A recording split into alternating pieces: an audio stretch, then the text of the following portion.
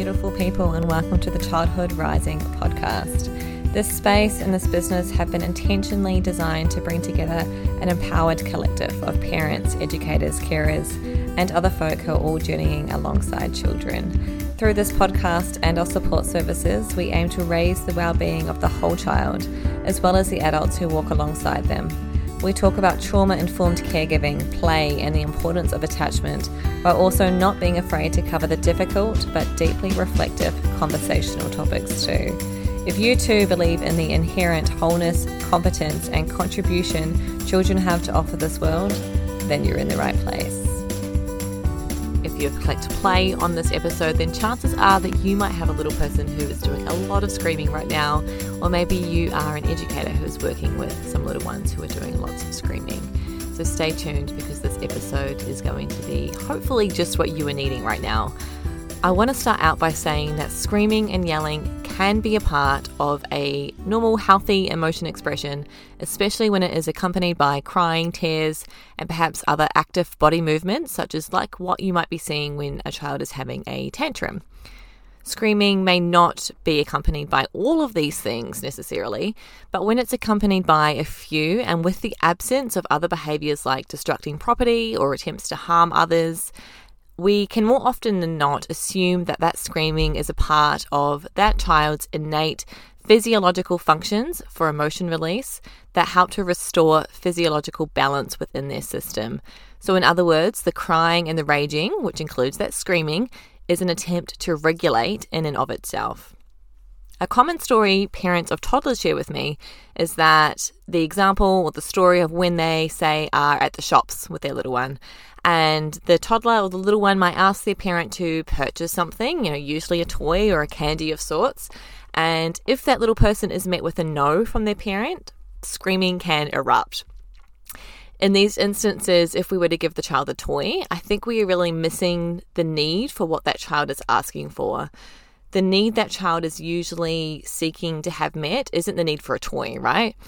In aware parenting, there is something called the broken cookie phenomenon. You may or may not already be aware of what this is. But essentially what it is when children ask for something, say a cookie, and they then receive that cookie, we give them that cookie, and let's say that cookie is broken, a huge emotion release can erupt, right? You can probably think of examples in your own relationship with your children or children that you work with where something similar has happened. It might not be a broken cookie necessarily. It might be the blue cup and not the green cup. It might be in response to any sort of loving limit that you have set with that child, such as say no to the toy at the shops. So it can be helpful to sort of reframe what is happening in that moment and look for the need that exists behind and beyond what that child is requesting. They aren't asking for a toy. Instead, they are asking for a pretext to cry and release emotions that might have been built up over the day or over the week or whatever time frame. In these examples, initially the screaming that we are seeing is not accompanied by the other behaviours I mentioned at the beginning of this podcast, so the crying or the active body movements. So that would indicate to us healthy emotion expression, right? So the tears and the crying alongside that screaming would be telling us that this is a healthy, innate mechanism for releasing those emotions. But when the crying and the active body movements aren't there, we might want to do something about it. And what we could do is set a boundary or a loving limit that helps move that screaming that is happening in isolation into a healthy emotion expression where the screaming is then accompanied by some sort of tears or crying or active body movements, right? Especially the tears. This boundary, of course, is communicated to that little one in a way that offers them emotional safety and sort of welcomes those feelings in. And there's lots of different ways that we can be setting those boundaries and those loving limits, which is probably a conversation for another podcast episode. I guess what I'm saying, though, is that we can reframe how we're viewing that toddler screaming or yelling as an invitation for them to have the need to have some sort of pretext to cry. And we're giving them that pretext to cry and have that release through setting that loving limit. In saying all of this, though, there will always be times and places that we simply do not have the capacity to welcome in those feelings. So in those moments, we might choose to say yes to the toy request or use some sort of distraction. And although not ideal, know that it is okay to do so, while we also know that we're essentially delaying the inevitable, right? Children are very good at finding ways to have their needs met, and it is very likely that your child will ask for something else, be it another toy or some other request in the day, to find another reason and seek out their other pretext to cry. Okay, so to summarize, the first reason that your toddler or little one might be screaming can be an underlying need to cry. So in response to that, we will be setting a loving limit or a boundary of some sorts and creating emotional safety that moves that screaming into the pretext to crying that child might need. The second reason that you might have a toddler or a young child who is screaming a lot is because of a need for power and control. Now, this can be developmental, especially around ages 18 months to 2 or 3 years of age. We see children moving through a stage in their development where they are essentially wired to seek autonomy and develop a sense of self-control. So prior to this age, they have been fully dependent on their adult caregivers in their lives, and they now suddenly realize that they are beings within their own right that exist outside of us, and they can make decisions and do things independently. So it is a really critical and important part of establishing their identity and confidence, and the need for autonomy is very real and very hardwired. If you've been around toddlers, you can probably see this. And if they aren't receiving opportunity for them to practice this autonomy through giving them choices wherever you can, screaming can result as an attempt to assert this need. We literally cannot control whether a toddler is screaming, so it is very much, we could very much see that as a potential attempt to control related right to this developmental milestone, right? Or it could be a general need for power and control in their life, which we all have to some extent. Screaming can also just be new and fun and a source of novelty for toddlers, right? They are still learning what is socially acceptable. This is a learned thing. It's not something that we are born knowing. A friend recently shared a story with me that really made me smile. She knew another parent who had a toddler who was screaming what seemed like all the time for no real apparent reason. So the parents of this toddler took their child to the park, and the two parents and the toddler all ran around the park screaming. And the story made me smile because I love that they sort of provided an opportunity for that toddler to have the right environment to get that screaming out, to get that need met in some way. The behavior wasn't just shut down completely and told, they weren't just told, you can't do that, that's not okay. And they made it fun. So the toddler had some sort of release through the screaming at the park, but there was also connection involved because their parents got involved and they made it this game, this funny thing that they were all doing together. And there would have been laughter, I'm sure, as well. And that laughter is an emotion release too. So regardless of the why for that toddler screaming, there was still the opportunity for release through the screaming itself, through connection with their parents, and the laughter that probably resulted from that as well. There are also lots of reasons outside of what is perhaps developmentally appropriate why children might be seeking power and control. Firstly, children inherently live in a world where they just don't have a lot of power and control, right? It is a normal part of the human experience to want to seek some control over our lives.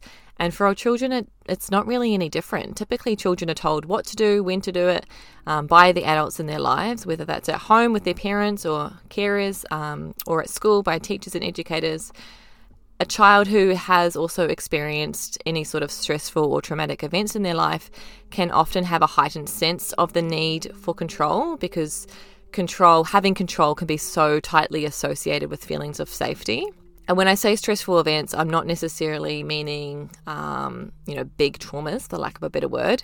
But stressful events for children can include common childhood experiences like the birth of a new sibling, like starting school, moving house, or parent separation, just as some examples that are coming to mind.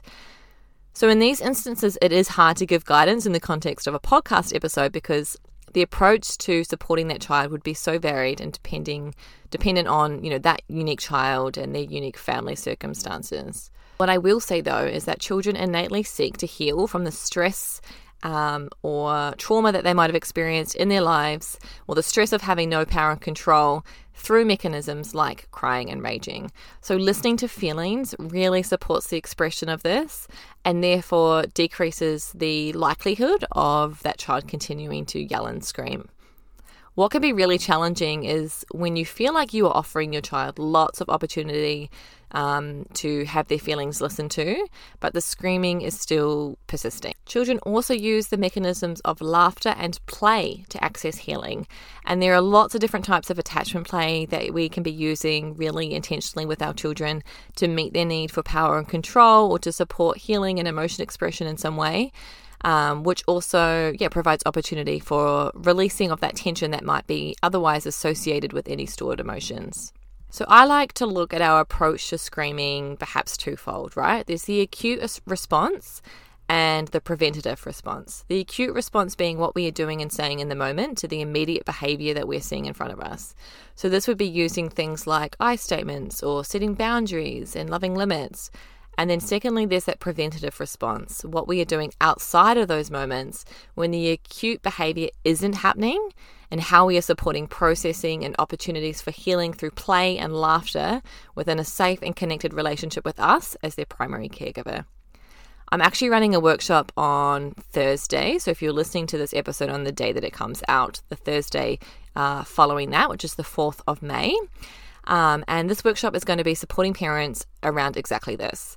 The workshop is called From Hitting to Healing, and I'll be sharing aware parenting approaches, especially the use of attachment play, to navigate behaviors like screaming or any expressions of anger and aggression that you might have concerns about right now. I will go into a much deeper dive than the time that a podcast episode allows around distinguishing the differences between anger, so healthy anger expression, and aggressive behaviors, how to respond and listen to feelings in the moment, and then we will explore some of the types of therapeutic attachment play you can be using outside of those meltdown moments, I guess, to sort of act as that preventative response I've sort of talked about here.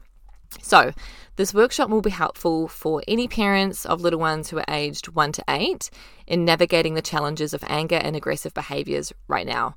So if this is something you are interested in and would like to learn more, you can find the link in the show notes of this episode to learn more about the workshop and perhaps get your ticket if you are feeling called to join us.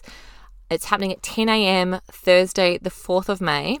If you can't attend live, that's okay. A workshop recording will be made available to everyone for 7 days, regardless of whether you can attend the workshop live or not, but you do need to have a ticket purchased in order to receive that replay.